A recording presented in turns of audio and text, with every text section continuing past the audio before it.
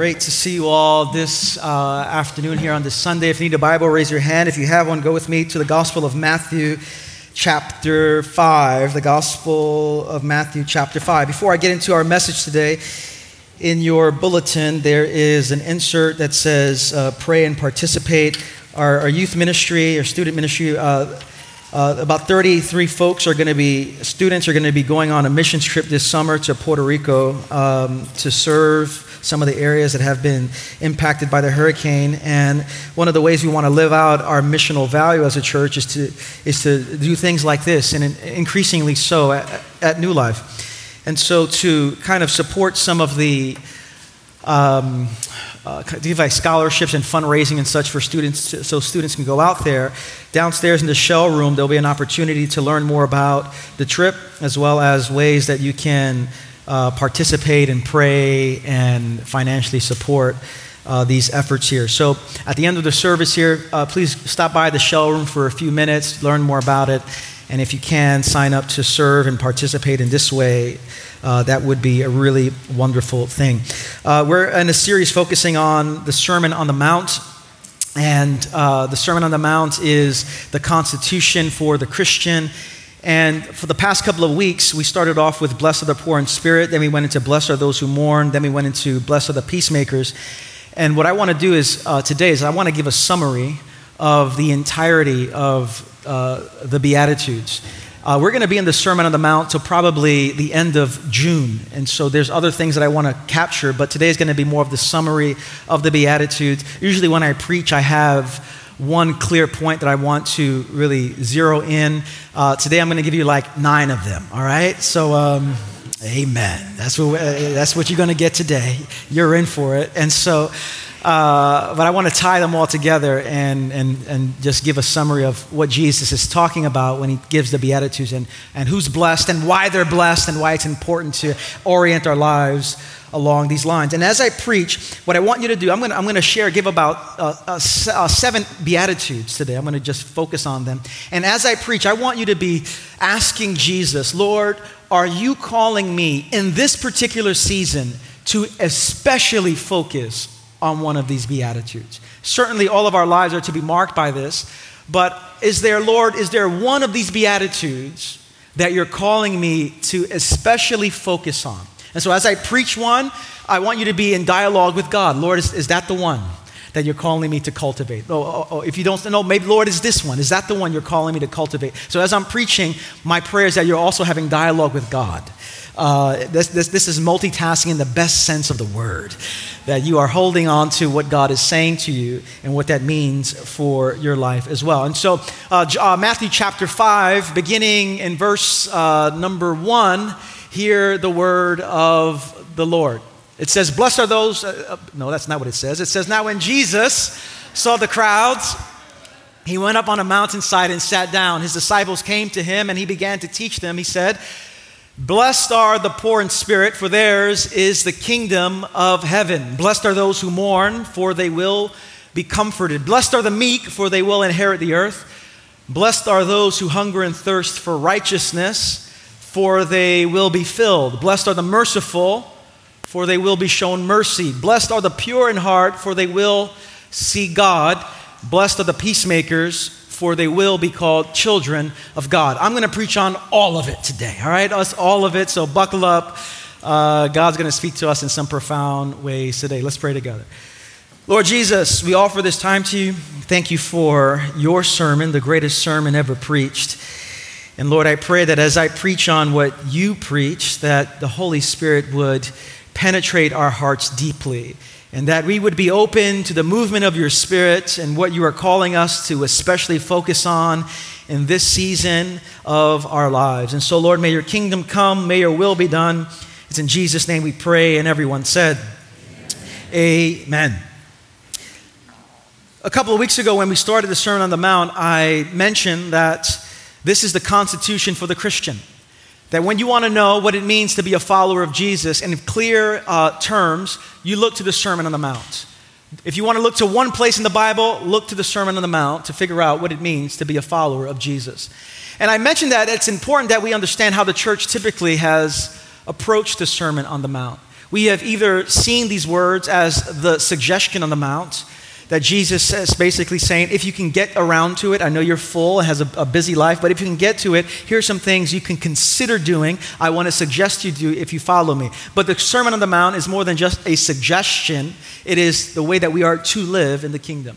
Or the Sermon on the Mount is seen as a way that to show us how sinful we are and that we really cannot live it. And there's a part in the church that focuses on the Sermon on the Mount as, you cannot live this, therefore throw yourself on the grace of God. And certainly we need to throw ourselves on the grace of God. But when Jesus gave this sermon, he wanted us to truly embody it. He wanted us to truly live it, but through the power of his Spirit. And so the Sermon on the Mount is a description of a way of life of a people of a new age that results from following Jesus. When Jesus came, he said, the kingdom of God is here. The rule of God is here. The reign of God is here. I'm here, and if you're going to follow me, there's a new way of living life that we are to embody in the world. Now, one of the things I saw this past week that's helped me to look at the Sermon on the Mount and the Beatitudes in particular a little differently is something this guy Stanley Hauerwas said. And he said it in a way that to understand the Beatitudes in particular, we have to see it not just from an individualistic lens, but from a community lens as well. That this describes not just an individual, but a community. And this is why it's important. This is what he says. He says, each of the Beatitudes names a gift, but it is not presumed that everyone who is a follower of Jesus will possess each Beatitude. And what I would say is possess each Beatitude to the same degree, at the same time, and all of that. Rather, the gifts named in the Beatitudes suggest that the diversity of these gifts will be present in the community of those who have heard Jesus' call to discipleship. And here's an important piece. Indeed, to learn to be a disciple is to learn why we are dependent on those who mourn. Why we are dependent on those who are meek.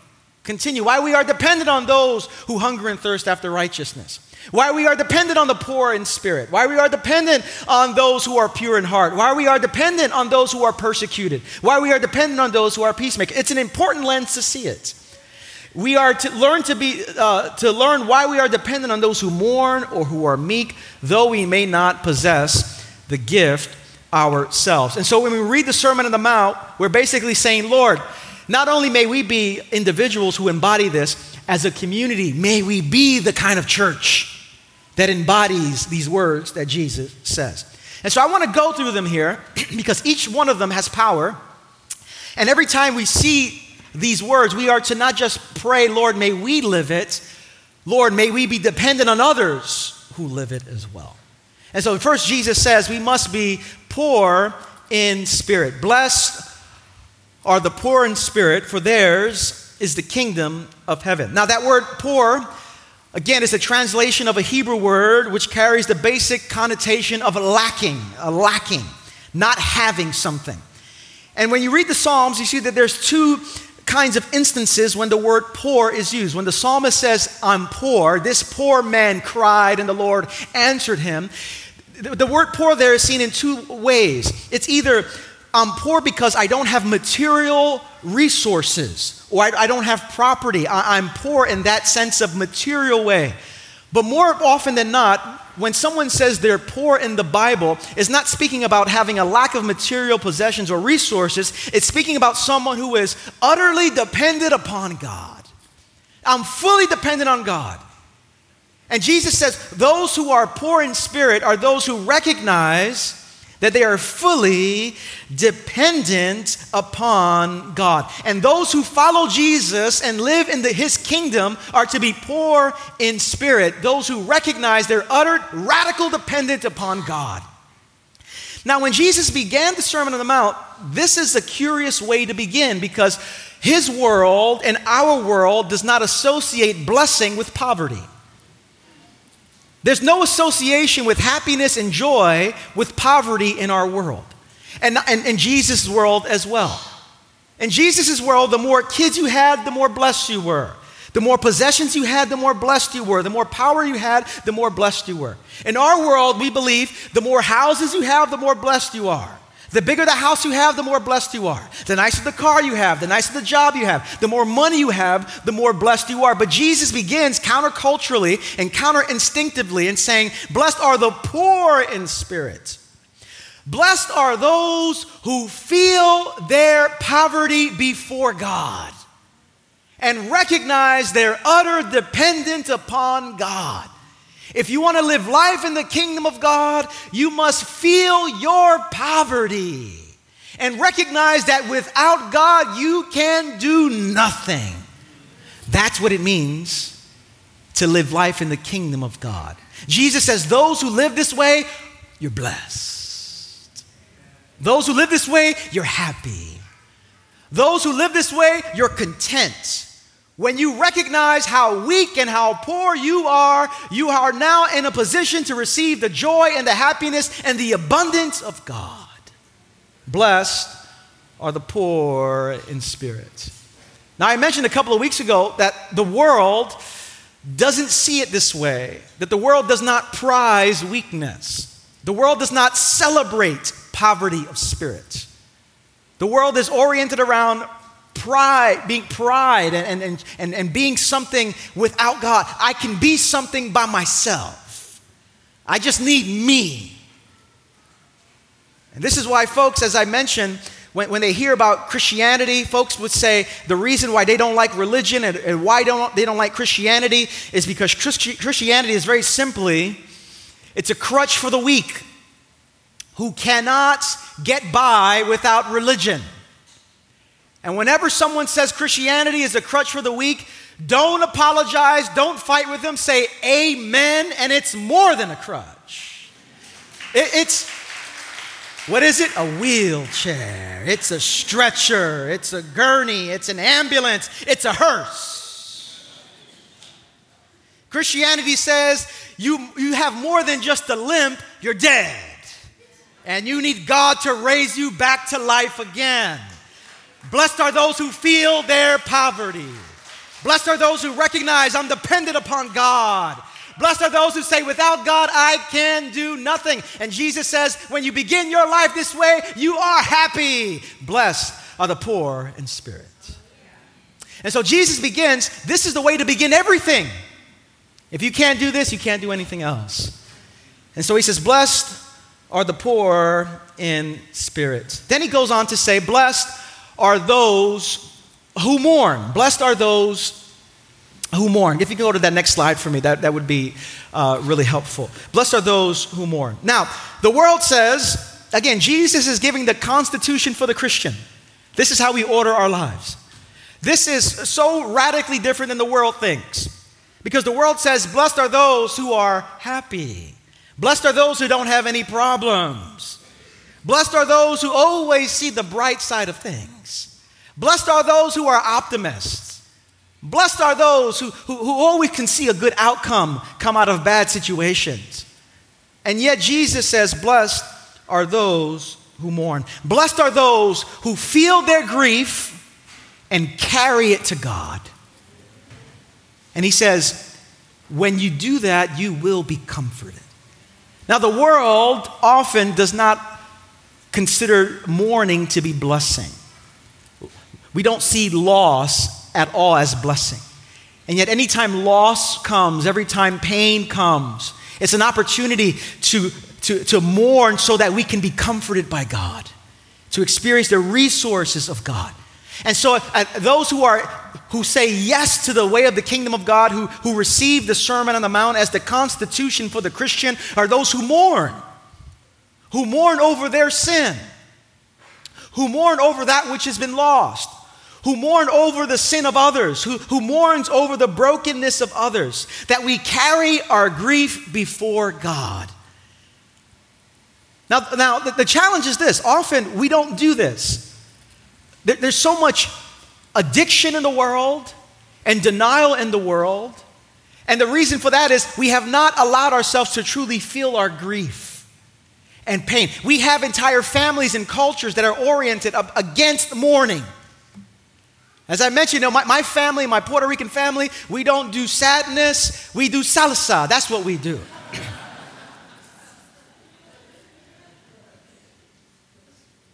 We dance the night away. And if we're not dancing, we're drinking the night away. And so yet Jesus says, blessed are those who mourn. In God's economy, in God's kingdom, those who carry their grief to God are those who are comforted. And I wonder today, as we're going through these Beatitudes, has your life been identified by mourning or denial or suppression or flat out, I refuse to see the pain of my life? But blessed are those who mourn. It's so paradoxical and countercultural. Blessed are those who carry their grief to God. This is why I love the Psalms. That half of the Psalms are Psalms of mourning. Read through the Psalms. You'll see almost half of them mourning, grief, lament. Lord, where are you? Lord, when are you coming? Lord, I've lost everything. And yet it is in these moments where we pour out our grief and our mourning to God that somehow we are connected to God in deep ways. Blessed are those who mourn, for they shall be comforted. Then Jesus says, thirdly, blessed are those who are meek, for they shall inherit the earth. And we are called to be people who are meek. Now, this word meekness is often confused with weakness. And people think that to be meek means to be passive, to be sheepish, to be quiet, to never speak up, to let people walk all over you. But that's not what it means to be meek. The word meekness is really about power under control. Power under control. To be meek, it's to recognize that the world is not healed through aggression and domination, but by gentleness. That's how the world is healed. Not by power and domination, but by gentleness, by meekness. Blessed are those who are meek. Now, one of the best images I've heard of meekness, or the refusal to be meek, is that of an untamed horse. Those who refuse to be meek, the opposite of it is like the image that some scholars give is a meek person is like a tamed horse that recognizes it has its power, but it's power under control. Whereas a person who is not meek is like an untamed horse that you can't ride on. It's too dangerous. And this is a picture of a lot of Christians. These are Christians. You have a disagreement with them. All of a sudden, they're throwing you off. You voted differently than they did? Untamed horse. They're throwing you off. A little bit of conflict. We don't recognize it's not power under control. And Jesus says, essentially, to be meek is to recognize that you have power, but it is power under control. Blessed are those who are gentle. Gentle. Now, the world doesn't operate like this. And again, when Jesus gives the Beatitudes in the Sermon on the Mount, by him preaching this, he's saying this is opposite than how the world operates. Because the world doesn't believe blessed are those who are meek. The world believes blessed are those who are aggressive. Blessed are those who get the job done. Blessed are those who force their way through. Blessed are those who make it happen. And yet Jesus says, blessed are those who are meek. Now, our world system, the world around us, is not permeated by meekness. It's permeated by aggression. Look no further than social media. Look no further than, if you ever go on Facebook or social media, YouTube, look at the comment section. The cesspool that is comment sections on anything. And you see it's no gentleness, no meekness. Look no further than politics. The world system in politics is not oriented by gentleness and meekness. Think about our religious and theological conversations and debates that we have that are not often identified by gentleness, but by aggression. I'm going to prove you're wrong and that I'm right. Walk down Queens Boulevard for a second and ask someone who's not a Christian, what's the first word that comes to mind when you think about a church or Christianity? They're not going to say meekness, gentleness. They're going to say judgmentalism, condemnation. And yet, Jesus says, blessed are the meek, for they will inherit the earth. I like how Ron Rolheiser said, what's the indication that the gospel has hit you? This is what Ron Rolheiser says. He says, it's a cruel thing to say, but all this angry zeal and passion, no matter how high the cause, which fuels it, is not a sign that truth and the gospel are breaking through. When truth and the gospel break through, the first mark is compassion, meekness, gentleness, not anger. Power under control. Have you been meek? That's the question. In your conversations with people, have you gone the way of aggression or meekness?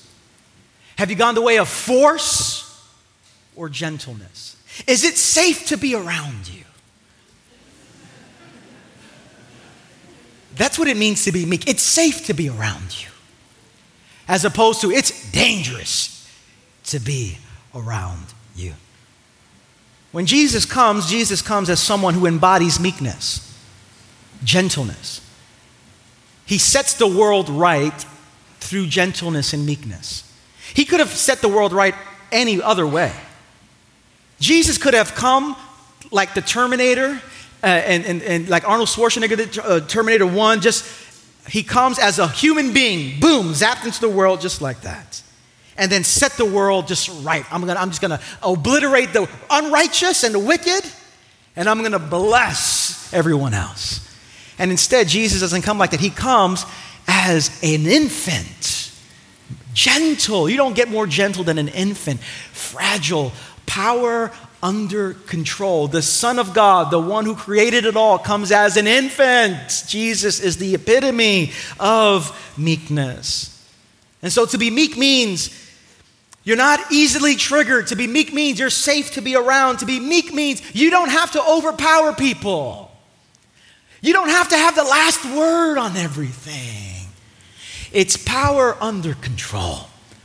I was in a conversation this past week with someone on social media, going back and forth a little bit, and at one point the person said something, and I was going to go, I'm going to respond right now. I'm going to tell you what I'm going to say right now. I'm going to give you a Bible verse. And I just sensed God said, let him be. No, Lord, I can't let it be. I cannot let it be, Lord. Let it go. I can't let it go. My name's not Elsa. I am not letting it go. I got to finish this. And I felt like the Holy Spirit, I was about to, and I felt like my thumbs couldn't work, I was, And at that moment, meekness, power under control. When you're meek, you don't have to have the last word. When you're meek, it's safe to be around you. When you're meek, you're gentle. And Jesus says it is these people who will inherit the earth. Blessed are those who are meek. Now, meekness, I just want to say before I move on to the next thing, this is not a personality type. Meekness is not a personality type. Where you walk out and say, there's some people that they just have a good personality for meekness. This is about character, not personality. And so you can't walk out and say, that's a good word for someone who's a little more passive, a little more maybe introverted. But for us extroverts and people who take it, that word doesn't just work for us. No, it works for everybody. And we're all called to live the way of weakness. Jesus says, blessed are those who are meek, for they will inherit the earth. Then Jesus goes on to say, blessed are those who hunger and thirst for righteousness. Those who are marked by the kingdom of God, those who belong to Jesus, are people who hunger and thirst for righteousness. And he uses those two basic words, hunger and thirst, basic needs for our survival, eating and drinking. And Jesus says, you're blessed when your most basic need for you is to see God's righteousness. Now, that word righteousness should be really translated justice. We must be people, blessed are those who hunger and thirst for justice, for God's justice to be done. And Jesus says the way to live into the kingdom of God is to be people who need justice to be expressed into the world. And our lives are marked by this hunger and by this thirst. Now, it's important to note that we are inclined and oriented towards justice from a very early age. We all have a kind of justice gene that we're born with. We're all born with a justice gene. A gene that recognizes there are certain things that are wrong that need to be made right. There's certain things that are not fair that need to be made right. We all have a justice gene inside of us. The challenge is the older we get, that justice gene turns often into indifference and apathy. That you can really, I know there's problems over there and injustice over there, but I got other things to do. But we're born with a justice gene. There was a great article by NPR, and I love the title of the article. It says, "That's Not Fair, Crime and Punishment in a Preschooler's Mind." And they were trying to identify how early in a child's development do they get this sense of justice and fairness, and that something is not right. And they concluded, this is studies in the UK and in Germany, that as early as 3 years old, children have a sense of right and wrong, justice and fairness. And I understand, I have my 3-year-old son, one of his favorite phrases nowadays is, "That's not fair." Well, Karis is going to watch her show now. After she watches her show, you can maybe watch your show. "That's not fair." 3 years old. "That's not fair." Go to your room. Just get out of here. I'll show you what's fair. And so from an early age, children have a sense of what's right and what's wrong. And so this article called "Crime and Punishment in a Preschooler's Mind" says that by 3 years old, kids have a burgeoning sense of fairness, and they're inclined to right a wrong. And so there was a study done of 137 children from 3 to 5 years old, and there were a couple of different scenarios. And in one experiment, there was a devious puppet.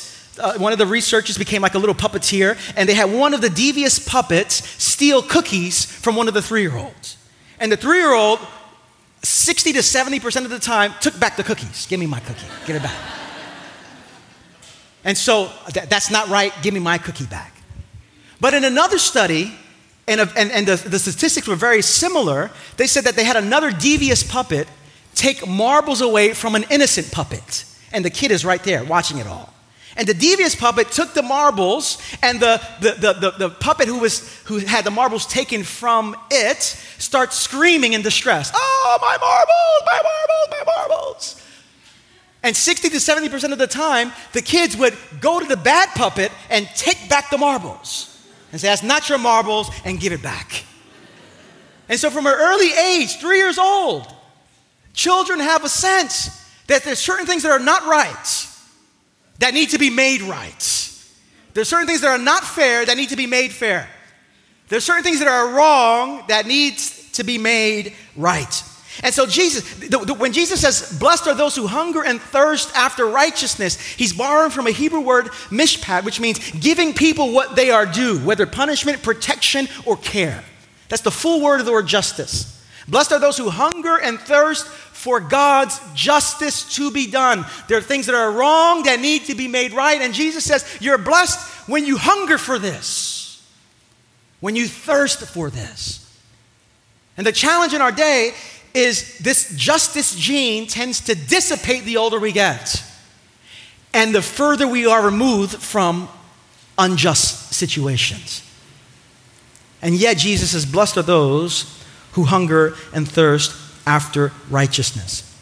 Blessed are those who when you see wrong, whether in your home, when you see wrong at your school, when you see wrong in your job, when you see wrong in the world, that you begin to hunger and thirst for God's justice to be made done, for his kingdom to come. And this is why we are to be grateful. As Stanley Hauerwas said in the earlier slide I mentioned, that we might not all have this to the same degree, but we are to be thankful whenever someone in the body of Christ has this. Whenever someone in the body of Christ has a hunger and thirst for righteousness, and there are people in our church who have like a disproportionate hunger and thirst for righteousness. And every time we see someone who has a hunger and thirst for righteousness, we shouldn't say, man, why don't you do something else, man? Think about something else. Do something that's fun. We should say, no, we are to pay attention here. When someone is saying something is not right, it's a gift to the community.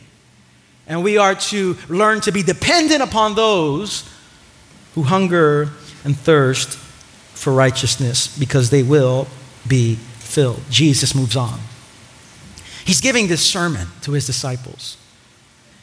This is the best sermon ever preached. And after he says, blessed are those who hunger and thirst after righteousness, he very intentionally, I believe, goes into the next blessing. Blessed are those who are merciful, for they will be shown mercy. Jesus, what is it? Justice or mercy? Yes. Blessed are those who hunger and thirst for God's justice.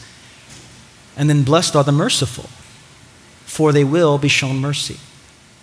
Now, I don't have time to go into the importance of holding these two together and not seeing them as contradictory but as complementary. But Jesus is filled with, the Bible says, grace and truth.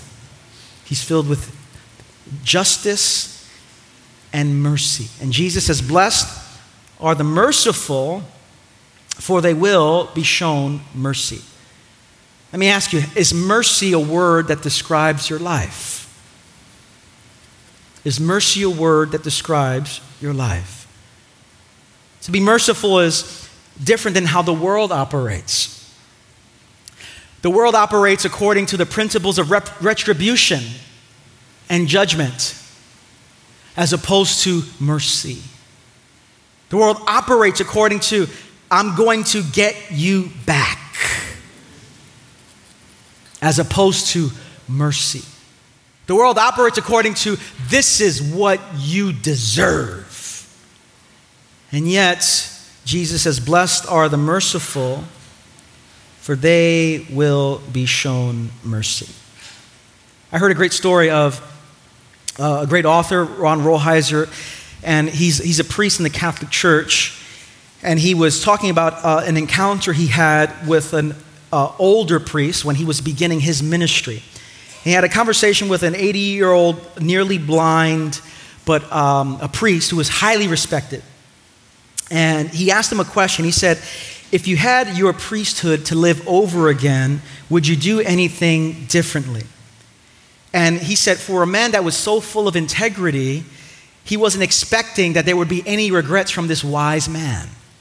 And yet this priest said, I would most certainly do something differently if I could do my priesthood over again. And this is what he said.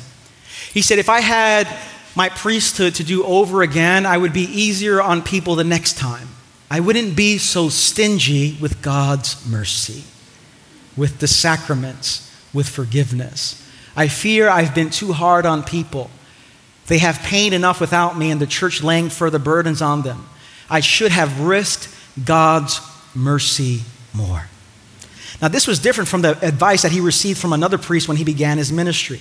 And he said he was struck by that because less than a year before, when he took his final exams in seminary, one of the priests said, be careful, don't be soft. Only the truth sets people free. Risk truth over mercy.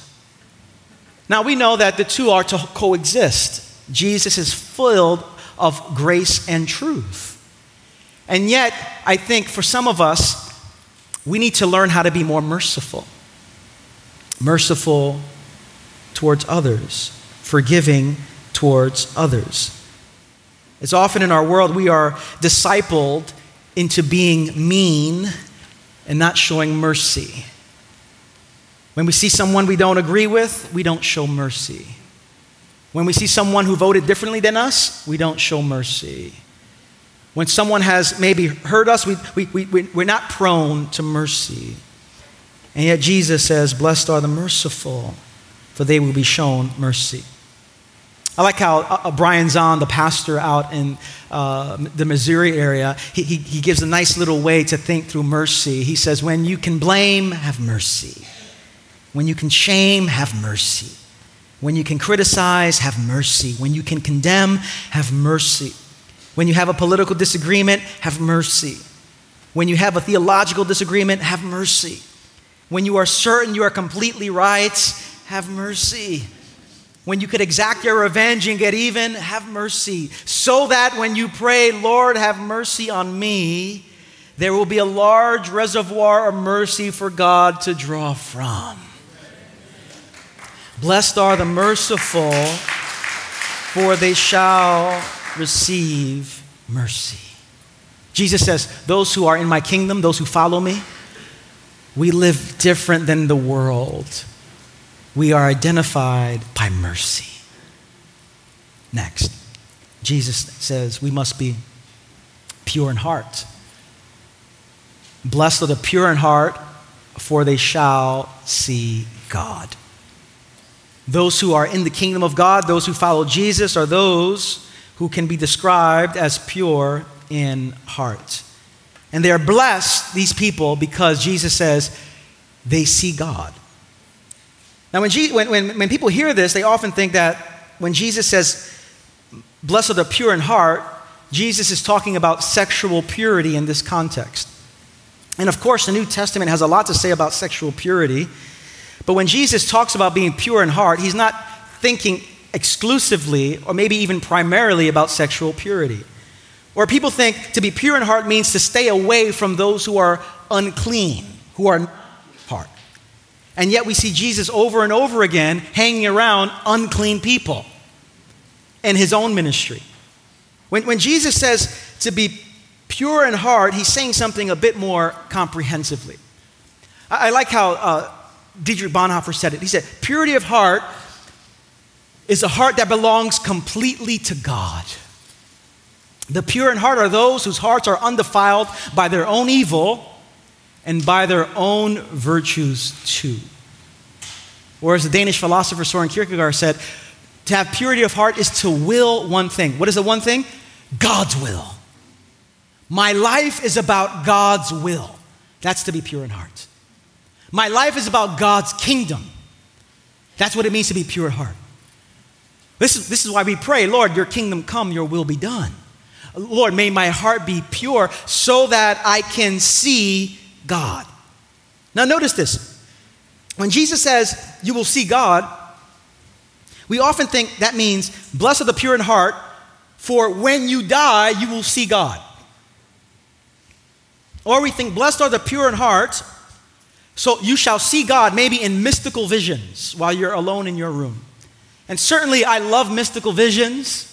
And if you can get them, go get them. If you can get them, they're wonderful. And I believe when you die, those who are in Christ, pure in heart, they will see God. But maybe Jesus, when he was saying, blessed are the pure in heart, they will see God, was not just talking about something that happens when you die, or something that happens when you are alone praying in your room. Maybe when Jesus said, blessed are the pure in heart, for they will see God, Jesus meant you will see God where? Everywhere. You shall see God where? Everywhere. When your mind is about singularity of heart and singularity of focus, God's will be done, your kingdom come, you begin to see God everywhere. C.S. Lewis gives an image of staring at the sun. And if you stare at the sun for a while, if you look, you're going to see the spots of the sun everywhere. And maybe Jesus is saying the pure in heart are those who contemplate God, whose hearts are single-minded, focused on God. That out of being with God and seeing God, we begin to see God everywhere. Maybe this is what Jesus means when purity of heart, you shall see God where? Everywhere. And with people that you have a hard time loving. When you're pure in heart, you begin to see the image of God in people that you have a hard time loving. You begin to see God at work in different places when you are pure in heart. Blessed are the pure in heart, for they shall see God. Those who are wrapped up in my kingdom are those who will one thing. My kingdom come, my will be done, on earth as it is in heaven. Is your focus God? That's a good question for us. When you wake up in the morning, is your mind thinking, singularity of focus, Lord, your kingdom come, your will be done? Or are we distracted by this or by that? Here's the last thing. Jesus says, Blessed now are the peacemakers. And I focused on this last week. But those who belong to Jesus, those who are in his kingdom, are those who make peace. Not keep peace, as I said last week, but make peace. Who enter into disruptive conflict and find a way to make peace. Now, like many of you, I was surprised to see the shaking of hands between North and South Korean leaders this past week. And it was a powerful moment of peace. And if you didn't see the video, I have a clip for us just to see it, to take this in for a moment. So hit the lights and check out this video.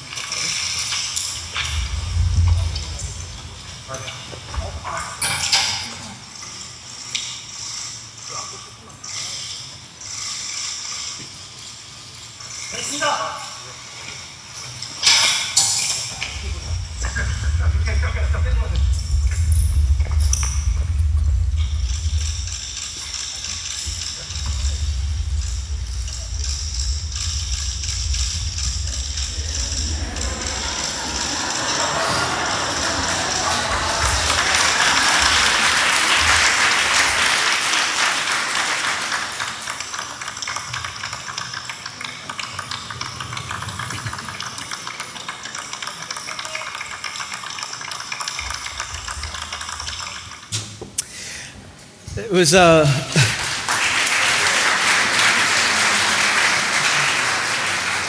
homeboy said, peace works two ways, all right? Come on this side. Now, I've been reading a lot about that handshake, and certainly there's a long way to go in North and South Korean relations. And it's an incredibly complex situation, politically, militarily, economically, generationally. It's so incredibly, incredibly complex. And with all of that, that handshake was a remarkable achievement. And whenever and wherever there is peace in the world, God is at work. Whenever and wherever there is peace in the world, God is at work. And so Jesus says, blessed are the peacemakers. You want to know what it's like to be in the kingdom of God? We don't just keep peace, we make peace. But here's the difference. They're shaking their hands and they're saying, we refuse to have a nuclear war against each other and all of that there. That's worldly peace. It's good peace, but it's not the peace that Jesus gives. Worldly peace celebrates the absence of violence. Kingdom peace celebrates the presence of love. Worldly peace celebrates the absence of conflict. Kingdom peace celebrates the presence of justice. And so while we are to celebrate where there is no violence and celebrate where there is no war, we are to say, Lord, may your peace come. Your true peace, which is marked by justice and love, which is marked by truth and mercy, which is marked by meekness and purity, which is marked by your kingdom come, your will be done. And Jesus says, those who are peacemakers are those who belong to his kingdom. And I want to encourage you, last week I gave a message on peace making and the ways to begin to do that. And if you didn't see that, you really should check that out. But Jesus says, those who are in my kingdom are those who learn how to make peace, who work for the shalom of God, the justice of God, the love of God, the mercy of God, the compassion of God. I wonder, which of these Beatitudes has your name on it today? Which of these Beatitudes is the Holy Spirit saying, that's the one for you this week or in this season of life? And until we are open to the movement of the Holy Spirit to to say yes to Jesus and to live in his kingdom, we will not live, according to Jesus, the life of true blessing, of joy and contentment and happiness, until we open ourselves up to the way of following him in this manner. And it all begins with the first one. Blessed are the poor in spirit. Blessed are those who recognize their poverty, because now you are positioned to receive the fullness and the abundance of God. Let's pray together.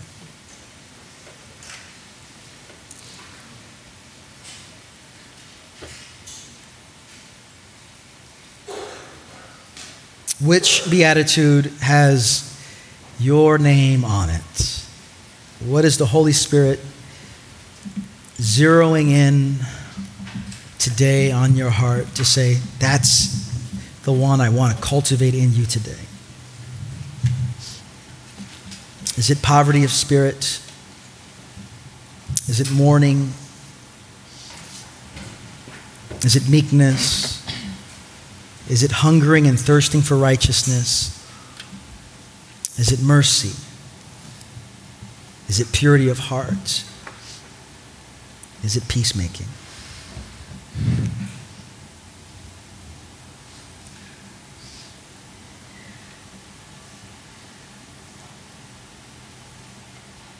If you have that area, maybe just in your own heart, say, Lord, would you open me up to this?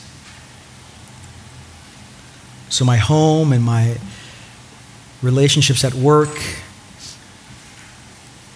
and in school and in just following you may be marked by this particular blessing,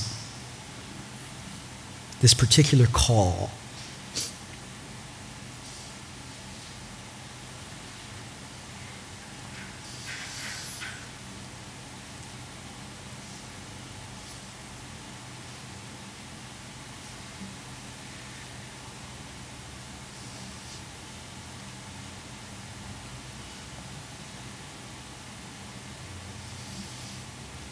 Lord Jesus, we thank you for your love for us and for inviting us into your kingdom. And Lord, thank you for the ways that you want to set us free from the ways of the world system that is so often oriented not by the words that you preached, but by words that are totally opposite. And Lord, may we find our identity in following you. And may these words so describe our local church, our community together, and may they describe our individual lives as well. We sing to you now words of praise and worship. It's in Jesus' name we pray, and everyone said. As we close, I want to have our prayer team come to my left and have those who are going to be offering the bread and the cup at the Lord's table to come to my right. What I'd like to encourage all of us to do over the next couple of months, we're going to be in this series for the next couple of months. We're going to finish by the end of June. And my invitation for you is that as a church, that we would be reading through the Sermon on the Mount at least one time a week through. Just as a church, that we're doing it together, that we're immersing ourselves as a church in the words of Jesus, in the commands of Jesus, in the encouragement of Jesus, in the comfort that Jesus brings. That as a church, if you're wondering, what do I read, what do I do? As a church, let's all read it together. Let's just, when you wake up in the morning or so, sometime midday, maybe read a chapter and make that your reading plan or part of your reading plan for the next couple of months together. And as we close, our prayer team is here. And maybe there have been one of those areas that really, God's working on you. Maybe it's mercy. Maybe you just want to think about getting back at someone, and the Lord is saying, no, mercy, mercy. And you realize, I need God's help for this. Because in my own strength, I'm all about retribution and getting back at someone. And God's saying, mercy. But today you recognize, I need the prayer of the body of Christ. I need someone to anoint me with oil as a sign of God's presence. I need grace today. Or maybe it's meekness. Maybe you've been living your life aggressively, with forcefully, and Jesus is inviting you to a more gentle way of being. And you recognize you just need the power of the Holy Spirit to just flood you and overtake you, to empower you to do that. Or maybe it's hungering and thirsting for righteousness and justice. Whatever it is, it all begins with that first beatitude, blessed are the poor in spirit. Unless we recognize that without God we can do nothing, we're not going to get very far. And one of the ways that we confess our dependence upon God is by receiving prayer and recognizing our dependence before a brother or a sister. It's a very practical way. How do you know you're dependent on God? Sometimes it just means, can you pray for me? I'm weak. I don't have the strength, the wisdom, the power. I need someone just to pray with me. And receiving prayer is one of the greatest signs of humility. And a life of humility is a life that God blesses. You want to be blessed? Humble yourself. Recognize you need grace in the body of Christ to come around you. And when we do that, God pours out blessing on us. He resists the proud, but he gives grace to the humble. And so you can come up for prayer or receive the bread and the cup from one of our elders, Carol. And as we take the bread and the cup, we are reminding ourselves, Lord, may we become what we consume. As we take in your body and your blood, may we become the body and blood of Jesus, broken and poured out for the world. May we become that which we consume. And so you can come up and receive that as well. As we close, I invite you to open your hand towards heaven to receive a blessing. If you're new to our church, we close every gathering like this. And whether you are a Christian or not, God wants to bless you today. And if you're not a Christian, Jesus is inviting you to follow him and saying there's a different way you can live in the world, a way encumbered by the values of the world and live into the freedom of the kingdom of God. And if you're not even a Christian today and you sense God tugging you and pulling you, our prayer team would love to pray for you or for whatever needs you have. And so with our hands and your hearts in a posture of receiving, brothers and sisters, sons and daughters of the living God, may the Lord bless you and may he keep you. Make his face to shine upon you and fill you with peace.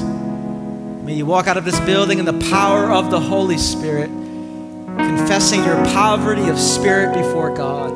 And may God fill you to overflow as you bear witness to the kingdom of God as Jesus preached it on the Sermon on the Mount. And may others come to know of the love of God through your life. And may God fill you with his life.